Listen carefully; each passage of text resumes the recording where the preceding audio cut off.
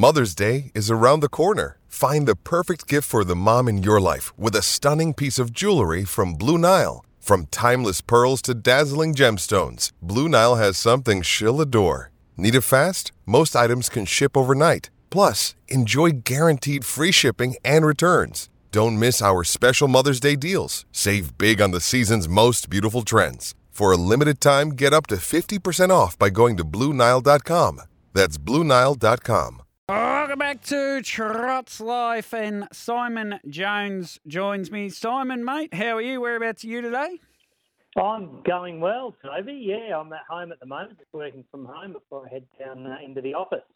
I've had a fairly good South Australian week. I had Corey Johnson on earlier in the week, he was terrific. He spoke so well.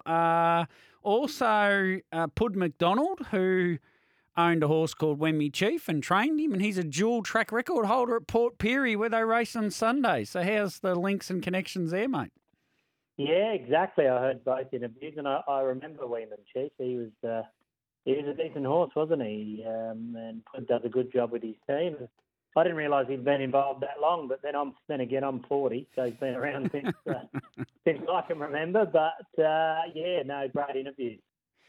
Now, you'll enjoy this, right? So there's a race, Somewhere Secret 4-year-old on Sunday night, and I thought, he must be standing at stud.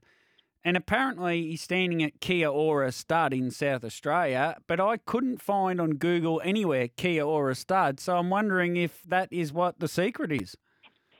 Yeah, well, I'm not sure where it is, but it's up Port Pirie way. So, okay. Yeah, he's definitely, so he obviously was at Ryan Hurrick for a while, and then just didn't come up. He ran a couple of good races, and he's now gone to stud. But it is up that way somewhere.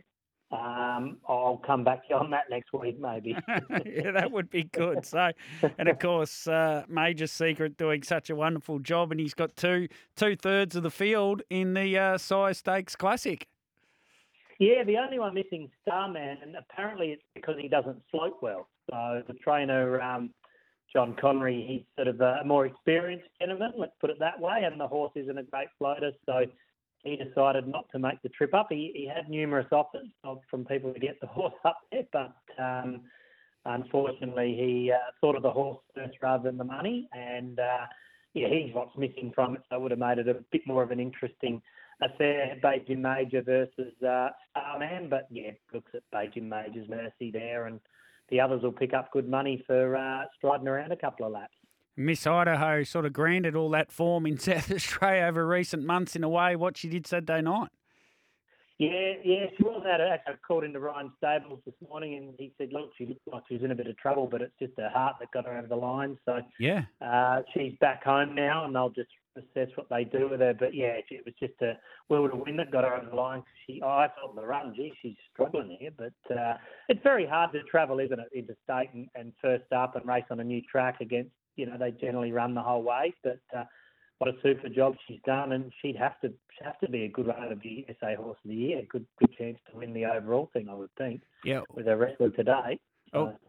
Kate said it about the bell. She thought this horse is tired and needs a spell, and she couldn't believe what she did from there on in. So, yeah. Well, that's the way it looked, and that's how Ryan assessed it too. So, credit to the horse, and it was a nice little lucrative trip for him. The owner made it over there. I saw him on Trots Vision, so he was over the moon with the result.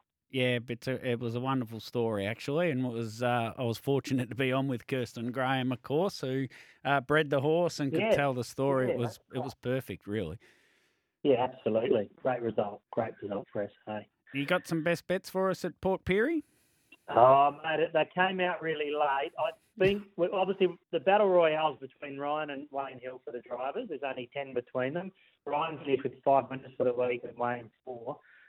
We've got 6 meetings left to go. So I think that's what I'll be focusing on. So he's 10 clear, and then the trainers, Aaron Bain's 10 clear from Ryan O'Hurrick.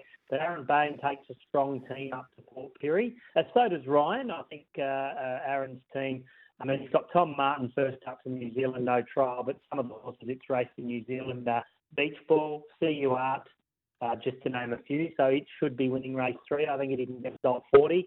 It's not much odds, but I think you're stealing money there. Of the others, I made Maharaja a best bet on the Saturday night. He just didn't fire Tuesday night. I'm willing to forgive him one run back to the mile. So race 6, number 3, I think he runs top 2. I'm not sure if there was an issue, but he just didn't. Wayne Hill didn't drive him. Artillery beat him comfortably, but probably happy to play that. I just don't see a lot of value at the program. Out of Baron Dexter should win, even though it's off 30 metres, Toby. So, yeah, not a program where I can get over enthused at any value, but maybe Maharaja, tipping him to bounce back, he might be sort of $4 or $5 and, that $1.80 a place or something like that, maybe $2 being two race dividend. Maluka Miss was huge the other night, but she's drawn inside the second row.